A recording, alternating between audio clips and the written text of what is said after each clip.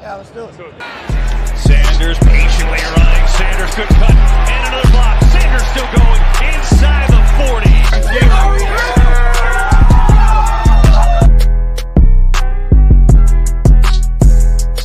NFC East champs. Divisional champs. NFC champs. And world champs.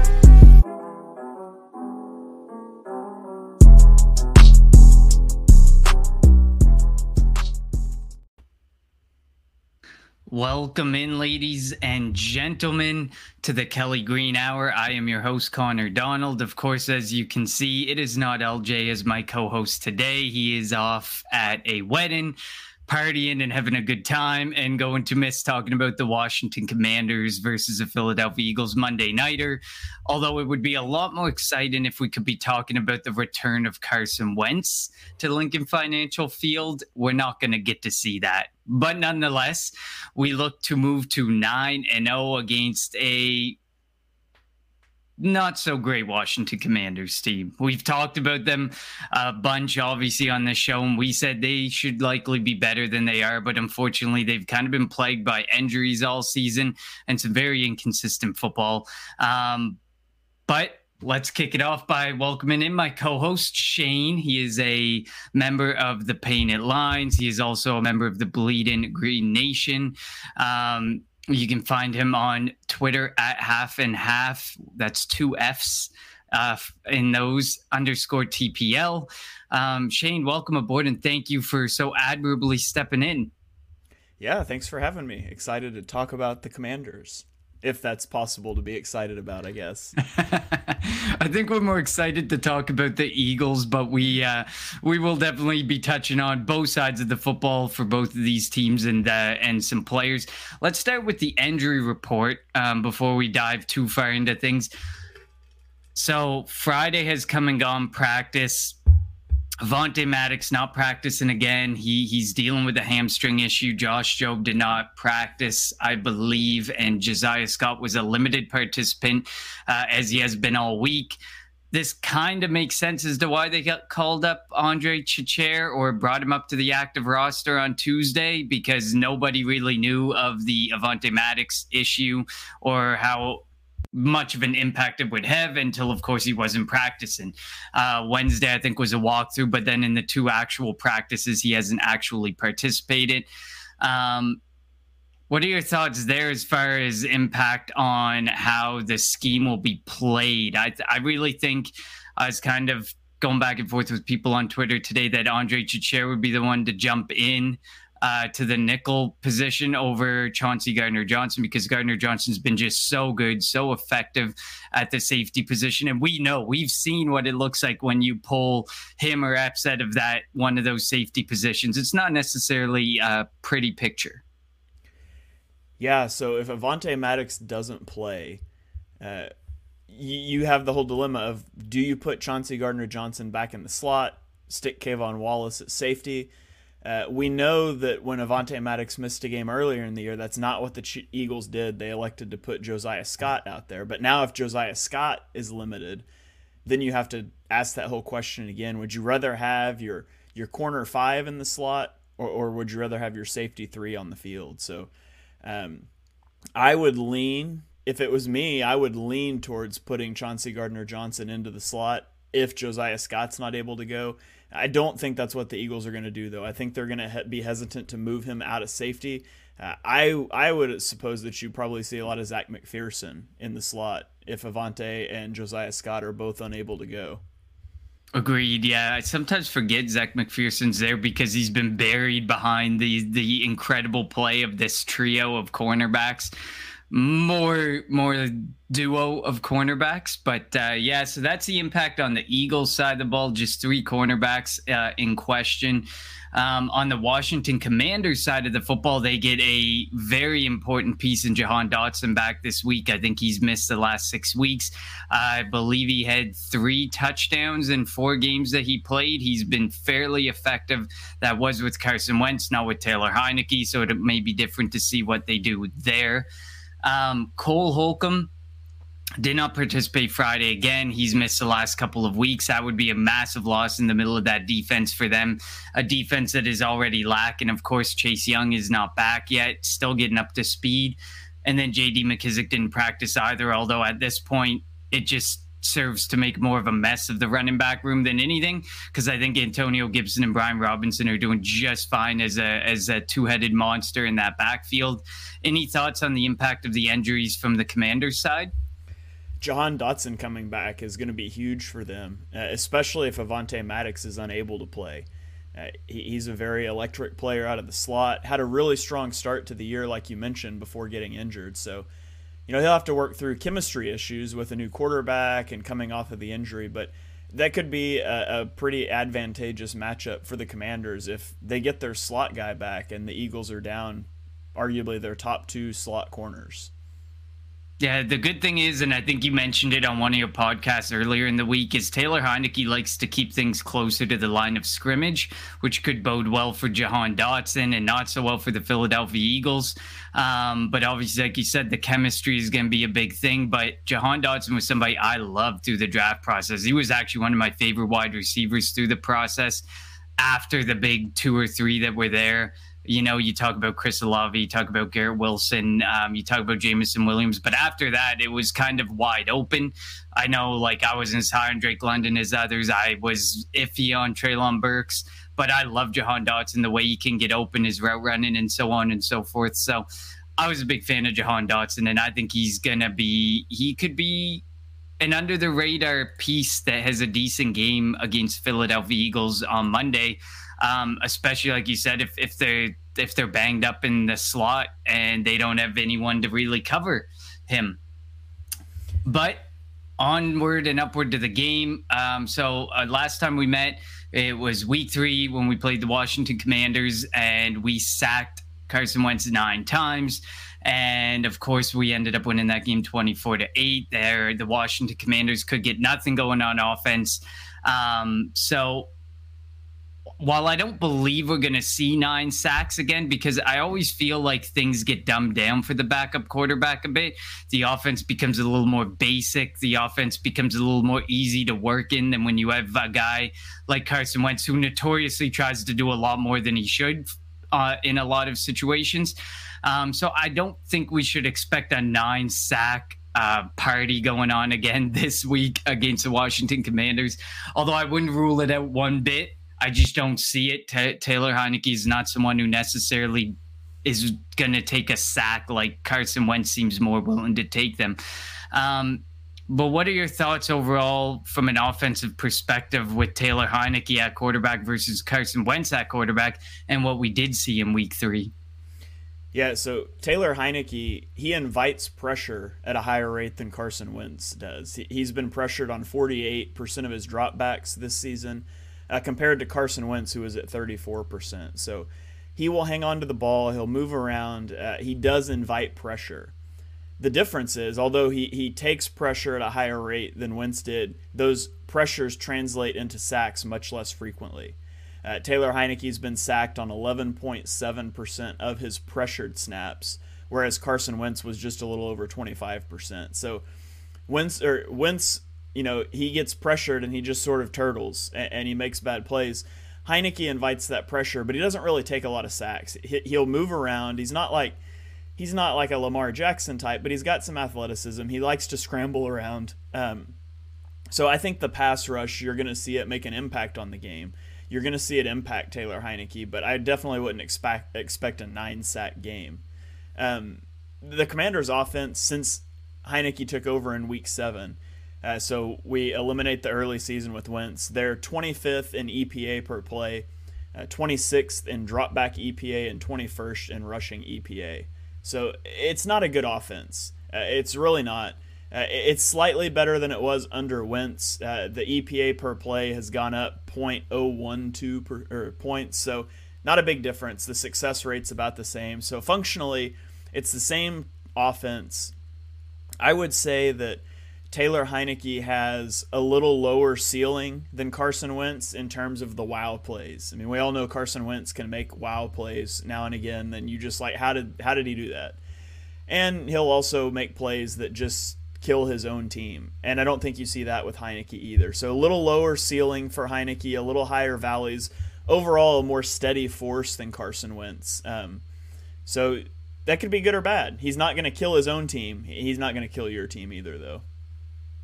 No, and one thing that we have seen in the past few weeks is there's a lot more forcing of turnovers and a lot of smart decision making by our cornerbacks. We've seen James Bradbury and Chauncey Gardner-Johnson almost make it impossible on Howie to keep the two of them next season. I think we've almost reached an impasse where you're going to have to make a decision on a DB, and then you're going to have to make the decision on Kaiser White, who I am at this point more than willing to kind of move on from, and Javon Hargrave. I feel like we're really at an impasse. You're probably only going to be able to keep two of those four names. And no matter what you believe about the salary cap and its existence and how Howie can rig it, at the end of the day, James Bradbury is going to be 29. Javon Hargrave is going to be going into his age 30 season. Kaiser White, a lot younger. Chauncey Gardner-Johnson, a lot younger. So maybe you want to go the younger route. But we all know that he loves that defensive line, so he's going to take a solid look at keeping Javon Hargrave moving forward, especially if we can try and avoid using a top pick on defensive tackle in back-to-back seasons. That would definitely be preferred with 2 first-rounders this season. But like you've kind of alluded to with Taylor Heinicke, his yards per attempt are pretty abysmal. His air yards per attempt ranks 35th among quarterbacks. His yards per attempt ranks 20th. While you look at his deep ball completion percentage, it's good. His pressure completion percentage is good. Like you said, at the end of the day, he's not really pushing the ball down the field unless he's forced to. So if the Eagles put him in a situation, he's likely going to be in a lot more uncomfortable position than he normally would be in if we were able to get ahead by 2 scores, 3 scores, and really force him to start pushing the pace of the game and pushing the ball down the field. That very well could happen, and then that could lead to him having to make some decisions that, kind of like we saw with Cooper Rush earlier in the year. We said the big thing was, don't really pressure or bring the pressure with the guy. Well, don't really bring the pressure with the guy because you want him to have to think. You want him to have to make a decision. And when he was left there to make the decisions, he didn't make very good decisions, and we forced a lot of turnovers. We forced some sacks, and it was just a bad day all around for Cooper Rush. And I could see similar to Heinicke, although Heinicke, I think, is leaps and bounds above Cooper Rush as a quarterback. So I don't want to give Cooper Rush too much credit in this conversation. But I would agree with the sentiment that you have. The touchdown rate's low. There's just not a lot happening in this offense. And like you said, is it a little bit better without Carson Wentz?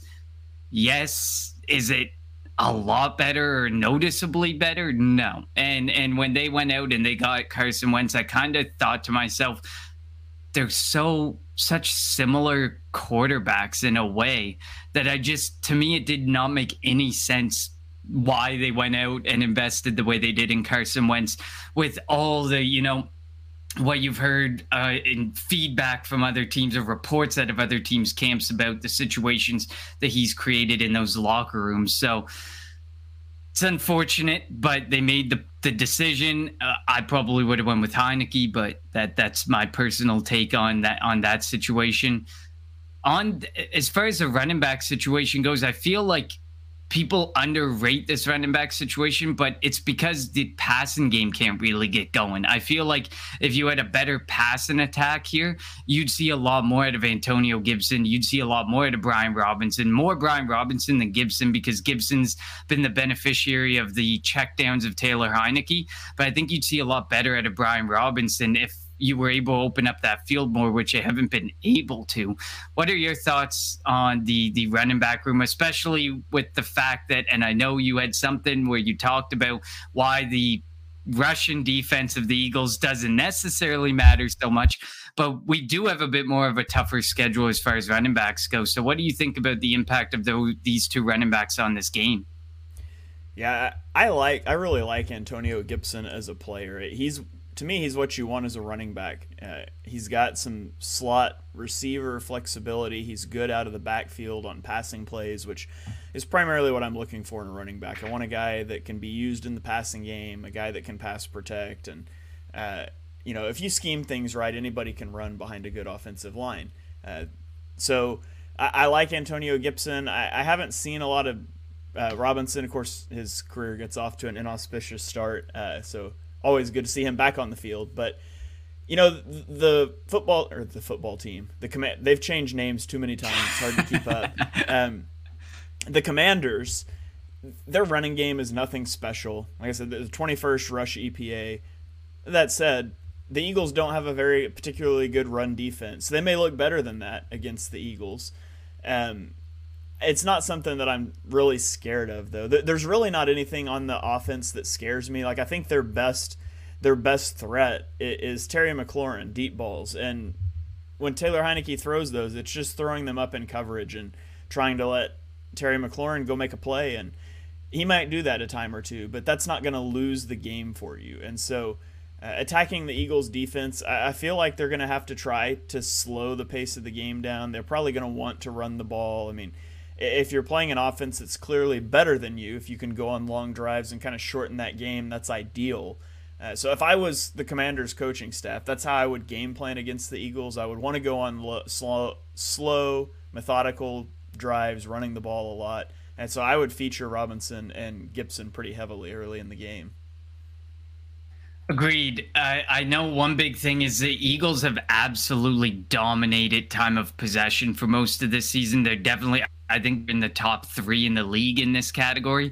So they are dominating that. And it usually goes back to the second half where they start running the ball a lot more and their drives go on for 8, 9, 10 minutes and then teams just get buried because of it. But you cannot allow the Eagles to dominate this. If you can get any type of running game going, and you saw it on Thursday night, and while we hate Thursday nighters and we say, Thursday nighters are not a true indication of a team that comes out on Sunday night or Sunday, then you would have noticed that, with Dameon Pierce, they kind of got that going, but they couldn't sustain it because eventually the Eagles got ahead in the game. It got a little too out of hand, and they kind of had to start throwing the ball more and being forced into those situations Davis Mills was of throwing interceptions, making bad decisions, and just stalling out their offense altogether. So you definitely want to try and dominate that early if you can. If you're able to get a hold of that ball right away and take control for 6 or 7 minutes and really wear down the Eagles defense, not allow the pressure to get too much at Heinicke, try and sustain a good running game and force us to play a little more closer to the line of scrimmage.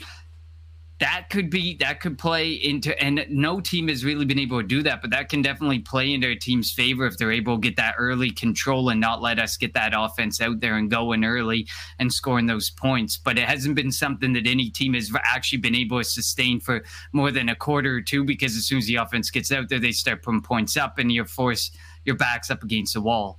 You did allude to McLaurin and Dotson, they're a good duo of wide receivers. It's yet to be really figured out what we're going to see in that chemistry between Heinicke and Dotson.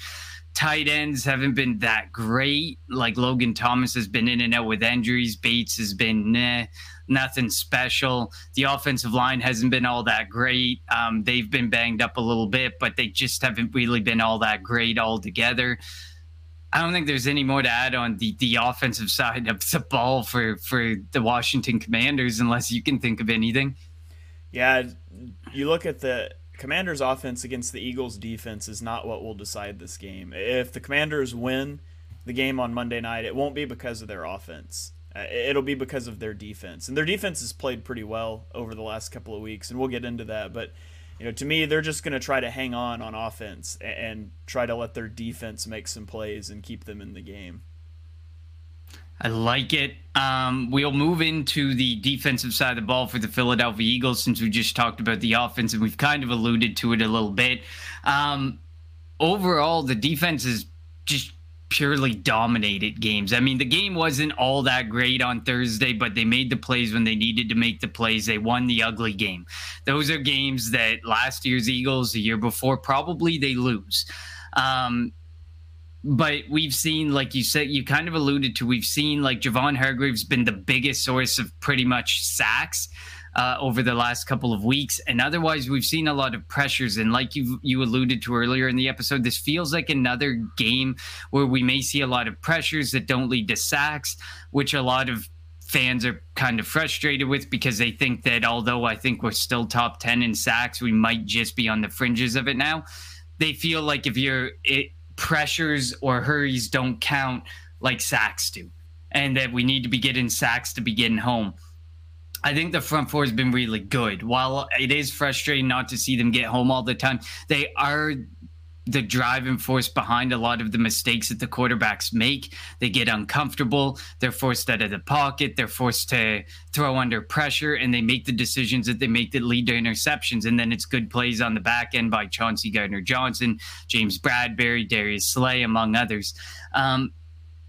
Do you think it's anything to worry about with this defensive line, that the sacks don't come in the droves that fans expect or think that it should?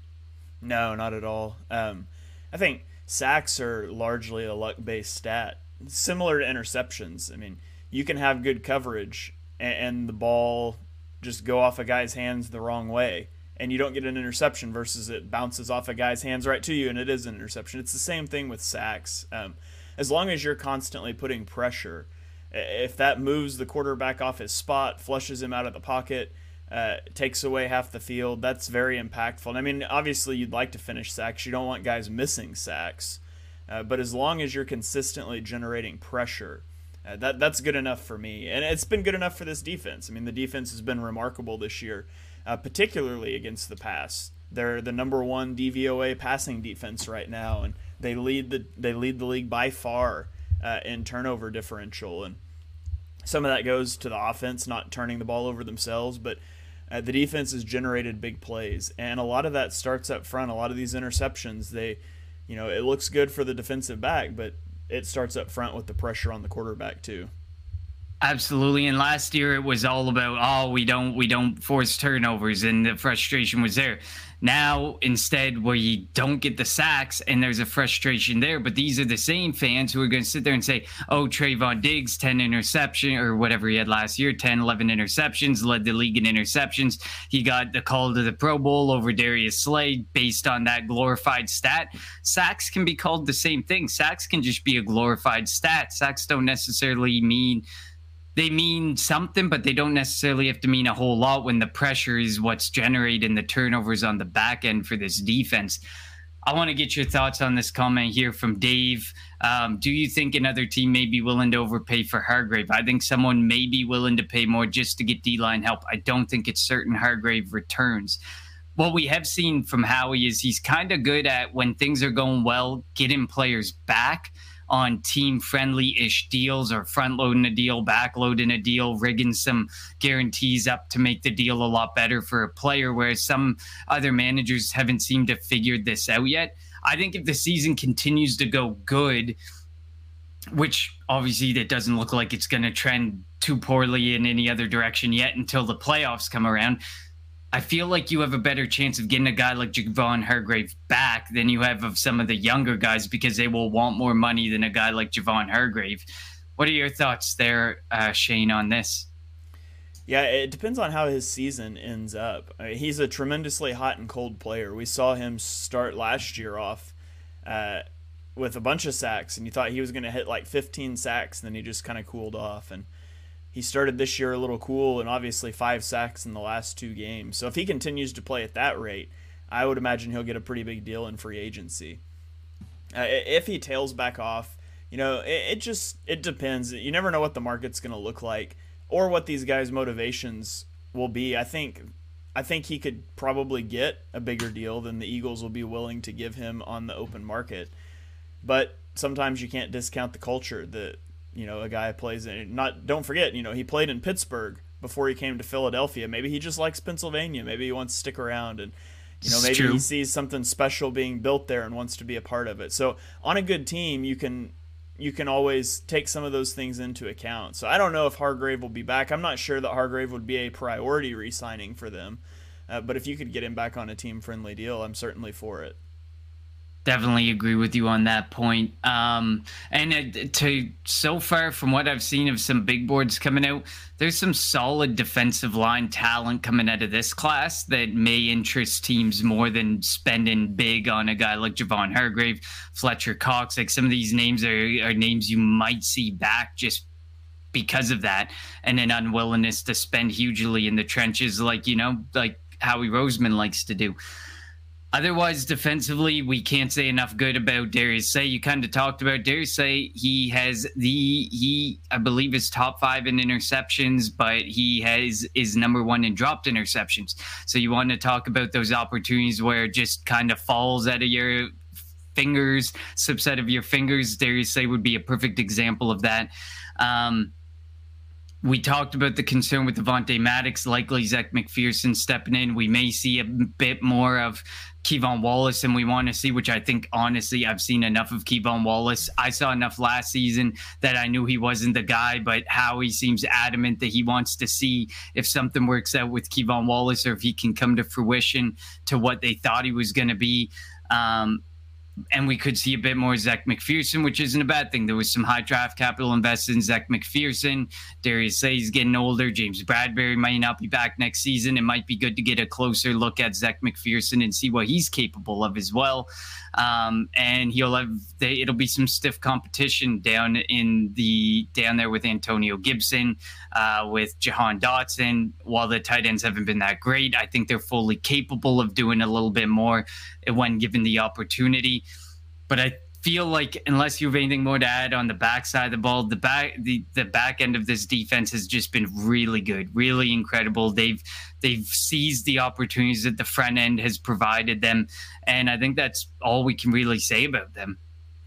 Yeah, they've played phenomenally, and you've seen for the first time this year, the Eagles have invested so much into their pass rush for so many years, and they haven't had the corners to go with it. And what you're seeing this year is that sacks come from good coverage, and good coverage comes from sacks. It's nice when a coverage busts and somebody gets home, and they just play off of each other so well. And so that's why it's important that you have both of those things. You need to be strong on the back end. You also need to have the pass rush, and they help cover for each other and make each other look better. And that's what you've seen through 8 weeks for the Eagles this year. Defensively for the Washington Commanders, let's flip to the other side. Their front two with Daron Payne and Jonathan Allen have been incredible. They've been doing so well, and the idea that this is without Chase Young, it makes it very scary that this offensive line can be so much better than what they actually are. Are you worried about the interior of our offensive line up against these two beasts? Because it's pretty much what they've been this year. Yeah, I mean, Jonathan Allen and Daron Payne, they've combined for 21 tackles for loss this year, and they're both ranked in the top 5 in tackles for loss. As a team, the Commanders are the number 2 DVOA run defense at negative 23%. That basically means your rushing attack will be 23% worse against them than it would be against the average NFL defense. And we saw that in Week 3. The Eagles rushed for 2.4 yards per carry against the Commanders. I don't think this is a good running game. This isn't a good matchup for running the ball for the Eagles. I'm not concerned about them from a pass rush perspective, but I do think this game, the onus of this game is going to fall on Jalen Hurts and the Eagles' passing offense. I don't think they're going to be able to get a lot going on the ground. Which is kind of a good thing, because a lot of people still don't think they've seen enough from Jalen Hurts as a passer. And how you could think that still is unfathomable in my eyes. But, there's a chance here, like you said, where you're going to have to see him stay in the pocket. You're going to have to see him in some situations where he's under pressure, where he's feeling some heat, some situations that could come up in the playoffs that we saw last year, where he was extremely ineffective and had us with an early first-round exit in a game that we were never even in at any point. So this could be one of those games where we get an opportunity to see Jalen Hurts in a pocket, under duress, under pressure, where he isn't necessarily able to just scramble and try and get away from a situation. The cornerbacks and on the back end of this defense, a little bit more of an issue. They haven't been as good. Obviously, they also have the issue with the cornerback that they dealt there earlier in the season, who was one of their better cornerbacks. So what's your take on the back end of the whole Jalen Hurts in this passing offense, where the wide receivers and what they have to do against these cornerbacks? Their defense has quietly improved since week 3. Over just the last 3 weeks, they've been the 9th best defense in terms of drop back EPA.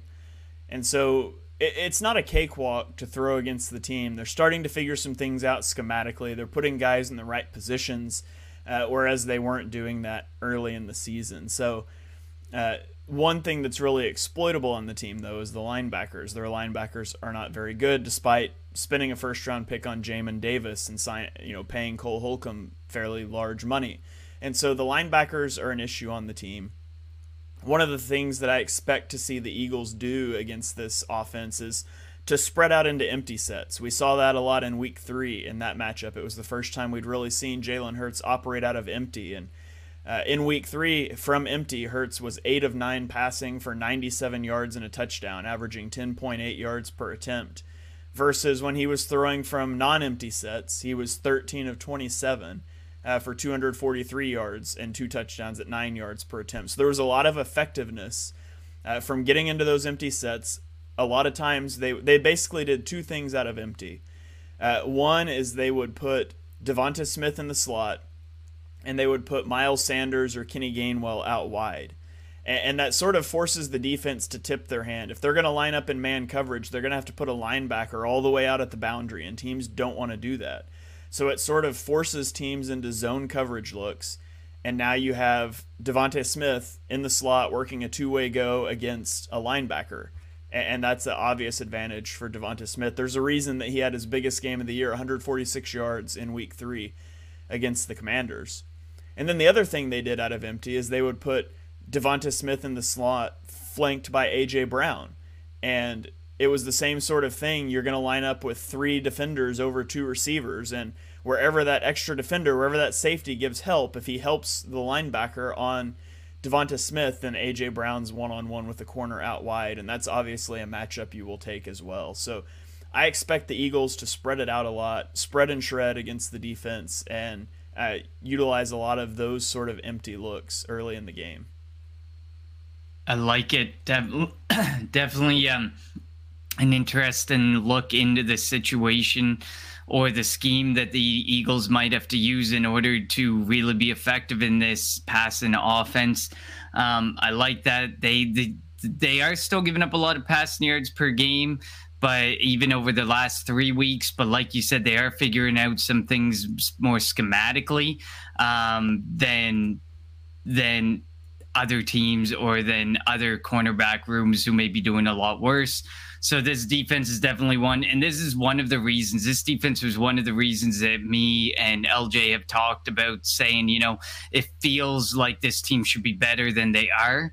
But it feels like it would be buoyed by this defense versus this offense, because the offense, like you said, no matter what quarterback has been at the helm, just hasn't been that effective and just hasn't been able to do a whole lot. Whereas this defense, without their star pass rusher, without their superstar pass rusher, and Chase Young, have been able to figure a lot of stuff out. And as soon as you plop him in there, and it's that front 4 of Montez Sweat, Daron Payne, Jonathan Allen, and Chase Young, this defense probably has a good opportunity to figure things out a lot more. And of course, Cole Holcomb getting healthy as well would be nice, because he's been really effective, maybe not necessarily in coverage, but he's been a very effective tackler for them. Whereas Jamin Davis, like you said, just hasn't been what they expected, which obviously he's uber athletic, but there was a concern about how his game could translate to the NFL level. And we've seen it with a lot of athletes before, is can they translate to the NFL level or not, just based on their athletic ability, which we're starting to see with Davis, and maybe that isn't necessarily working out. Philadelphia Eagles offense, we'll go and check on them very quickly. Like you said, you've kind of alluded to a lot of things.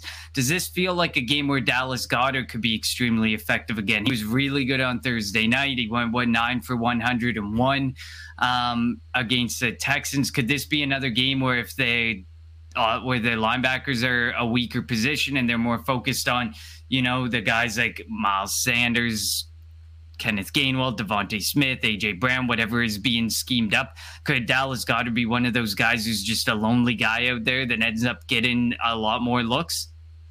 It could be. It doesn't strike me as a particularly big Dallas Goedert game.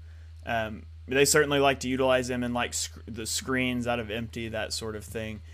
He was so effective against the Texans because they run so much cover 2, Tampa 2 defense, and so they could hit him on those outbreaker routes against zone. He's been so effective against other teams like the Jaguars and the Cowboys because they run a lot of the RPO stuff to leave the defensive end unblocked. But the problem is that I don't think that's going to be super effective against the Commanders because the bulk of their run defense is up the middle, and you can't leave those guys unblocked. You can't account for those guys with RPOs, and so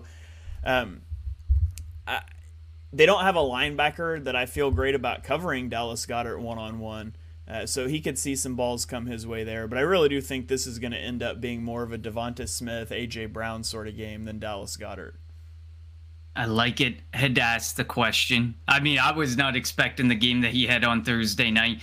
But as you kind of alluded to, this scheme kind of worked to his favor, and he was able to be extremely effective in taking advantage of that scheme. We've already talked about Jalen Hurts. The offensive line has been really good. They've stayed extremely healthy, minus, just a couple of games. Dickerson has been banged up here and there. But otherwise, it's been an extremely effective offensive line again, and it continues to be Jeff Stoutland, being insanely effective at creating these great situations for this offensive line to be successful. But we kind of alluded to kind of some uneasiness with Dickerson, Kelsey, and Seumalo up against Allen and Payne. Is there anything else you want to add as far as matchups for Mailata and Lane Johnson go? No, not really. I mean, Chase Young might be back for this game, I heard. But, Jordan Mailata, you could watch a little bit. He's struggled over the last couple of games. But I just don't worry too much about the Eagles' offensive line. It's about as sure a thing as you're going to get in the NFL. And then when you do have a quarterback like Jalen Hurts with his mobility, he can even erase a lot of offensive line mistakes. So the combination of the mobile quarterback behind them and just the level that they've played at, I'm not really concerned about the pass rush, more so just if the Eagles will be able to run the ball in the game. Definitely, and it goes on both sides as Jalen Hurts and Miles Sanders. Can one of them be effective as a rusher? That would be great. But if they're able to mitigate the impact of both of those guys on the offense, it could make things a little bit different for Jalen Hurts, a little bit dicier than that situation that we've usually seen for Jalen Hurts. Dave is in here saying he would like to see you as a guest more moving forward. We'll try. We've tried to get Shane on. He's a busy man. He's got like 3 or 4 other shows on the go. So, but we'll definitely try and get Shane on. We like to bring on our Painted Lines family when we can, and I'm sure LJ would love to bring Shane on as well. So now we've kind of talked about a few different matchups. Now it's time to narrow it down to one matchup that you're really, and one player that you're really looking at, more one player. So one player on the offense, one player on the defense for the Philadelphia Eagles that you're looking at that you think could have a very good game.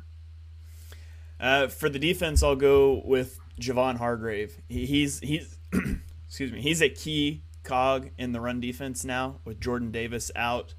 The only thing that worked, Jonathan Gannon tried about 3 different things to slow down the run on Thursday night, and the one that finally worked in the second half was shifting Javon Hargrave to being the nose tackle, which he came from Pittsburgh. They ran a 3-4. He was more of a 0-tech, 1-tech there, so it's not an unfamiliar role for him, but he was still able to chain pass rush moves off of it and affect the passing game as well. So he is the key guy to watch on the defense, both in terms of stopping the run and still being able to chain effective pass rush moves out of that one tech position. So if the Eagles succeed defensively, I think a lot of it starts up front with the impact he's able to have on the game. And then on the offense, I think it all goes down to that Jalen Hurts, Devonta Smith connection. I expect to see that connection early and often. Devonta Smith has not been as involved in the offense this year, obviously, as he was last year when he was the only receiver on the roster, basically. I think this is the sort of matchup that dictates a little bit more to Devonta Smith's way. So I'm expecting a big game from Devonta Smith as well. I like it. And as Devonta Smith has alluded to, he doesn't give a shit about people's fantasy football teams. I guess he's probably catching some flack for that. But we kind of knew that and we've kind of seen it, is Jalen Hurts zeroes in on a specific player based on the situation that he's provided by the other team's defense. And it just so happens to be a guy like Dallas Goedert can take advantage of it. A guy like A.J. Brown can take advantage of it. Devonta Smith has had a week or two where he's taken advantage of it. But the way that this offense runs, especially in the second half where they don't pass the ball as much, there isn't necessarily an opportunity for these guys to see as many targets as they could in a Buffalo or a Cincinnati, where they throw the ball insane amounts, whether in a positive or a negative game script environment. The Eagles are a lot more comfortable just running the ball down their throat, running the clock down and taking the W, whereas other teams just continue to apply the pressure or are forced into situations where they have to continue to throw the ball and force their offense to keep moving things towards the end zone and getting more points. I would tend to agree. I really like the Devonta Smith one. I feel like every single week on the Kelly Green Hour, when we do this, one of us picks Devonta Smith, and he's disappointed the last couple weeks from that perspective. But somebody else has picked it up, like Dallas Goedert in prior weeks, or A.J. Brown has picked it up. I would agree with you there. I think it can be a Dallas Goedert game. I do think it can be another Dallas Goedert game because I don't want to pick the exact same guy as you. I think Dallas Goedert can be really effective. There's no real linebacker that can cover him. Then it leaves you to the safeties, but the safeties, at least one of them is going to be over top, working on covering, working on supporting against Devonta Smith and A.J. Brown. So finding a way to have any type of good one-on-one matchup doesn't seem like it's going to work in the Washington Commanders' favor, minus the rush defense. That seems to be the only spot where they may have the biggest impact at stopping Miles Sanders. This is not going to be a Miles Sanders night, and I don't think this is going to be a Jalen Hurts night on the ground. Defensively, I'm going with Gardner Johnson, and I only believe this because I think that they're going to use him in a lot of different looks based on the Avonte Maddox situation, based on that situation that seems to be transpiring in the slot with the injuries. He may be used in a number of different roles, which could give him a lot of opportunities in pass coverage to make some big plays. I could see another game with another interception for Chauncey Gardner-Johnson, a minimum one interception for him, and some pass breakups and stuff. I just think his usage is going to be modified because I feel like they would prefer him to be a guy to really support versus Zech McPhearson, who we likely will see more. But even if you have Zech McPhearson out there, I think Gardner Johnson will be helping over top or keeping a very close eye on what's going on down closer to the line of scrimmage and in the slot with that situation. What about the Washington Commanders? Give me a offensive player and a defensive player that you think could have big impacts this week. Offense, I'll go Jahan Dotson. He's coming back, like you mentioned, off of injury, and he's probably going to have a favorable matchup in the slot. So if they're able to exploit a weakness in the Eagles' defense, I do think it comes from that, having to have Zech McPhearson, who's your CB5, or something else, whatever the Eagles choose to do to counter that. But he's going to be the key, I think, to stopping on the offensive side of the ball. On defense, I mean, you got to go with the two big guys up front, Daron Payne, Jonathan Allen. If the Eagles are able to move them off their spots, able to block them up, then obviously that's going to do huge things for the Eagles' rushing attack. So I'll go Jahan Dotson and then just that defensive tackle duo of Daron Payne and Jonathan Allen for the Commanders' defense. Yeah, I'm not going to have anything more unique defensively because really Payne and Allen are the biggest ones. They're the core. They're the reason that this defense chugs the way that it chugs and has improved. Like you said, schematically, they've improved from a cornerback perspective. But I feel like that everything, kind of like the Philadelphia Eagles, everything comes back to that front. For them, it's a front two, but it's going to be a very vicious front four when Chase Young's able to get back on that football field. But it all comes back to Payne and Allen. And if you pick Payne, I would have picked Allen. Since you picked them both, I'm going to pick them both as well. It I'll only take makes one, you sense. take the other. Exactly. Offensively, I really like the Dotson one. Dotson feels like a guy who he's got. I feel like he's going to score a lot of touchdowns in this offense. I feel like they kind of go work that direction with him. He kind of seems to be one who gets the biggest advantage from Terry McLaurin and the coverage that Terry McLaurin draws and the attention he draws. Same with Curtis Samuel. They draw a little bit more attention than Dotson does, where, I mean, defenses are probably locking more into Dotson. I just don't think that they can lock in as much to Dotson this week based on the situation that's transpiring in the slot corner, nickel corner position with the injuries. I'm going to go with Antonio Gibson, though. We've seen issues with the run defense, and while Brian Robinson has been okay, he hasn't been extremely effective. I feel like Antonio Gibson's been the more effective guy. You probably will see Brian Robinson on the early downs. In check down situations, Gibson will be out there. Passing down situations, Gibson will be out there. And in a lot of situations where maybe Brian Robinson has given them a couple good runs and worn down the defense, you're going to see Antonio Gibson, and he's more than capable of getting some good breakaway runs.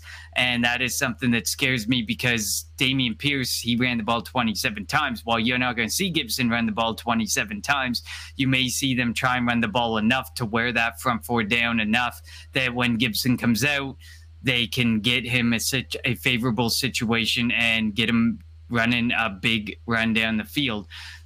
And in the open field, obviously, we have struggled. While we have cleaned it up a little bit from time to time, we still have these games like last week where we have a ton of missed tackles. And Antonio Gibson strikes me as someone who, if you dump the ball off to him and you look for some yards after the catch, he's a guy who's going to make a lot of people miss. He's going to be a guy who's going to force us some missed tackles for us. And we've been notorious for them. At least in 3 weeks this year, we've had over 15 missed tackles. So I wouldn't be surprised if this could be another week with this duo of Robinson and Gibson, and then you have Jahan Dotson, Terry McLaurin, Curtis Samuel. A part of me feels like, and the offensive line hasn't been the worst in the world, and a lot of them are younger and still working on things and trying to gel. I feel like, and we say this so much about a lot of teams, they may be a team that's a quarterback away. They just haven't found the answer at quarterback, but Curtis Samuel's been effective. Dotson's been effective. McLaurin's been effective. They just aren't being provided the opportunity to be extremely effective because the quarterback play just hasn't been that good. And like I said, I think Robinson and Gibson can be an extremely underrated duo of running backs. And while I don't want to continue to praise a divisional rival, I feel like they've just been backed up against the wall in a number of situations with injuries and with the quarterback play that they haven't been able to be the team that they could be going forward or in the future with the right quarterback in play. Yeah, they've wasted a fantastic pass rush, a fantastic front seven with poor quarterback play and with a poor secondary. And really poor offensive weapons prior to maybe this year, maybe last year. Not really last year because they didn't have Jahan Dotson then. Now it feels like they're getting the weapons right and the linebacking core is not right. The quarterback's not right. It just seems like a never-ending carousel with the Commanders, that they're a talented roster that just has a few glaring holes that makes them a below-average team. And I don't think this year's any different. If they could figure out the quarterback piece, then they could probably be a threat next year. Unfortunately, I don't think they're a bad enough team that they're going to be positioned to where they can go get a quarterback this offseason. The way the NFC looks and then the way some of the bottom of the AFC looks, you'd be hard pressed to see these guys getting a top 10, top 12 pick at the rate that they're playing with the strength schedule. Granted, yes, the strength of schedule is a bit skewed, especially this year, because we came in with like 3 of the 4 teams had the easiest schedule, and then all of a sudden the NFC's been a complete gong show. So suddenly our records or our strength of schedule has looked a little bit harder. I think things are in their favor, that they're probably going to land more in the 12 to 16 range, and that's just not the range to get a quarterback this year, especially when there's going to be, Atlanta could be looking. You definitely know Houston's looking. A team like Indy's likely going to be back in the market. It's going to be another really aggressive quarterback market, and Washington showed last year that they don't seem to want to be a part of the aggressive aspect of it, but that they're willing to try and find a bridge, and the bridges just have not worked for them. Just like with the Indianapolis Colts, bridges just are not working for some of these teams, and they have to make the decision on pulling the trigger to just go for the position and make a big move at the position. We've seen as Eagles fans, you can win without linebackers. It can be extremely painful sometimes and frustrating to watch. You can do it without linebackers, but you absolutely cannot do it without a quarterback. So they definitely have to figure something out there. So Shane, it is that time. It is time to predict. Are the Philadelphia Eagles going to move to 9-0 on Monday night and sustain this? I want to call it a Cinderella season, and I think we can say it's a Cinderella season. Well, as the season approached, the media started hopping on board and saying this is a top 5 team. This is definitely a team to watch. Nobody ever predicted the outcome that we're looking at right now, where we're a top 3 offense up there with the Bills and the Chiefs. The defense is rolling, forcing the most turnovers, creating tons of pressure, even if it's not translating to sacks. I don't think anybody saw it being this way, so I'm going to call it a Cinderella season. Do you think it continues and goes to 9-0? I do. I don't see the Eagles dropping this game. They've had extra time to prepare for it as well. So, I mean, obviously it's Monday night, so the Commanders also have an extra day, but the Eagles played Thursday night the day before. So it's a better team playing on more rest at home against a division rival. That's not the type of game that you overlook or that you take lightly. So I do think the Eagles win this game, and I really don't think it's particularly nerve-wracking in the process. What do you think? Give us a score. We always try and throw down a score. Do you think we're talking – they're 11-point favorites right now. Do you think we at least cover that? It's a lot for a divisional game. Yeah, as a personal rule, I don't bet double-digit spreads, and I broke that rule and took the Eagles giving 13.5, and I immediately regretted it against the Texans. So I would not bet the Eagles in this game because it doesn't go well. Too many garbage time things, all that. But if I was just guessing the score of the game, I'll say Eagles 28, Washington 10. So I guess my prediction would have them covering the spread, but I still wouldn't bet covering the spread. I think last week when we previewed the Texans game, I think I had the same thing when I predicted them to beat the spread, but I said I would not pick against the spread. That's a massive Thursday night number, and based on how Thursday night games have played out this year, it just doesn't go into your favor. I have the Eagles moving up to 9-0 as well. I just can't see a way where this Washington team can keep pace if the Eagles are forced to push the pace of the game. I just see no way that they're going to be able to keep up pound for pound with Jalen Hurts and this offense, and the way that we've seen this offense be capable of scoring, and the way this defense has been capable of making quarterbacks make bad decisions and forcing those turnovers. I just don't see a way the Commanders are going to be able to keep like a flawless enough game to beat the Philadelphia Eagles this week. I'm going to go, because I do agree with you in regards to the defense. I do think the defense is better. I just don't think the offense is going to be able to put up against our defense. I'm going to go 24-13, which puts them right at 11. So, but that's where I'm going. I think that they'll be able to get some, but I've predicted light a number of times this year because I did not expect the games to go the way that some of the games have gone. So that's it, ladies and gentlemen. Another week in the books. If you missed on Tuesday, we reviewed the Thursday nighter. Tonight, Friday night, we have previewed you, got you ready for the Monday nighter against the Washington Commanders at the Lincoln Financial Field. While we all wish Carson Wentz was coming back to the link, part of me feels like he is counting his blessings that he is not returning to the Link on Monday night, because I would definitely put down for 9 or 10 sacks in the Link. I don't think the Link would be quiet for 1 second that he's on that football field. They would make his night a living hell. So while we wanted it to be that, it's not going to be that. Shane, thank you so much for stepping in. Of course, tell the people where they can find you. Tell them some of the podcasts they can find you on. Yeah, so you can follow me on Twitter at halfandhalf_TPL. Also on YouTube at ShaneHalfNFL. So I do all 22 breakdowns, both like long form videos that are like 4 to 10 minutes with audio, drawing on the screen, all that stuff. I also do short videos that are like less than a minute, no audio, just like drawing and text on the screen if that's more your speed. So you can go check those out. I have a video up from week 3 where I talked about the Eagles using empty formations against the Commanders. So if that was interesting to you, you can go see some of that in action.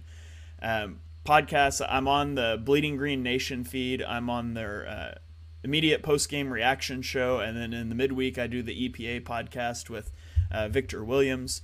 On Tuesday nights I do Chalk Talk with Mark Henry Jr., which is an NFL-wide show.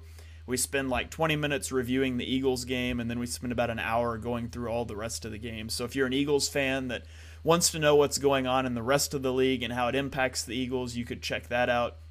I also do a weekly show on Tuesday nights, Birds of the Round Table, where we sort of review the last game, preview the next one, and we do it all in the form of like a Madden watch party, doing a Madden simulation for the next week's game. So just some of the stuff I've got going on, but the main thing, the bread and butter, is my Twitter, so make sure you're following me on there. Just a couple things, no big deal. Just a couple. It's a busy time. You know, football season starts, and you're so excited for it to start, and like we're in the middle of it now, and man, it's just the grind week in and week out, and I love it. But the bye week was pretty nice to catch my breath, and no more bye weeks. It's straight on here through the end of the season, and then it's into draft scouting, and it's always something. But it's always fun to be able to do that stuff. So no complaints here. Absolutely. Definitely no complaints. We wouldn't do it if we were going to complain about it. We love it. And we're definitely going to have you back on again, Shane. So Dave, your notion will be happily accepted, and we will have him on and try and have him on again later in the season. Especially, Dave, I was not lying when I said he was really busy and he's a hard guy to get on the show. Definitely agree there. But otherwise, make sure you check out the Kelly Greenhour's Twitter feed at Kelly Greenhour. I try and keep you up to date. The practice reports, the injury reports, all the latest news, all the latest articles, comments from podcasts. I try and keep everything going on there, including that in Albert Breer's most recent write-up where he did his mid-season. He reaches out to a bunch of executives, and 20 out of 32 GMs responded out of 38 total respondents. Howie Roseman was voted Executive of the Year. I believe it was Sirianni was second in Coach of the Year voting, and Jalen Hurts was second in MVP voting. So there's a lot of respect for the Philadelphia Eagles right now, and it feels good to be an Eagles fan. So check out the Twitter feed. Check out myself at Connor10, TEN on Twitter. I don't do as much there because I spend all my time on my other Twitter feeds trying to keep those updated. Make sure you check out the Painted Lines family. Usually I'm almost certain LJ has it written down somewhere. I don't remember where it all is. We have a YouTube channel. We have that just surpassed 7,000 subscribers. Thank you, everybody. Make sure you go. Don't be a stranger. Hit that subscribe button. We have a Twitter feed. We have a Twitch feed. We have a Facebook, I think. We have everything going on for the Painted Lines. So we're all over the place. Type in the Painted Lines wherever you are. You'll find us. But for now, that is it, ladies and gentlemen. Next week, LJ will be back. We'll be back on Tuesday. We'll be reviewing this Commanders game, and hopefully we'll be 9-0. Fly, Eagles, fly. Go Birds. You want Philly? Yeah, let's do it. Sanders patiently eyeing Sanders, good cut, and another block. Sanders still going inside the 40.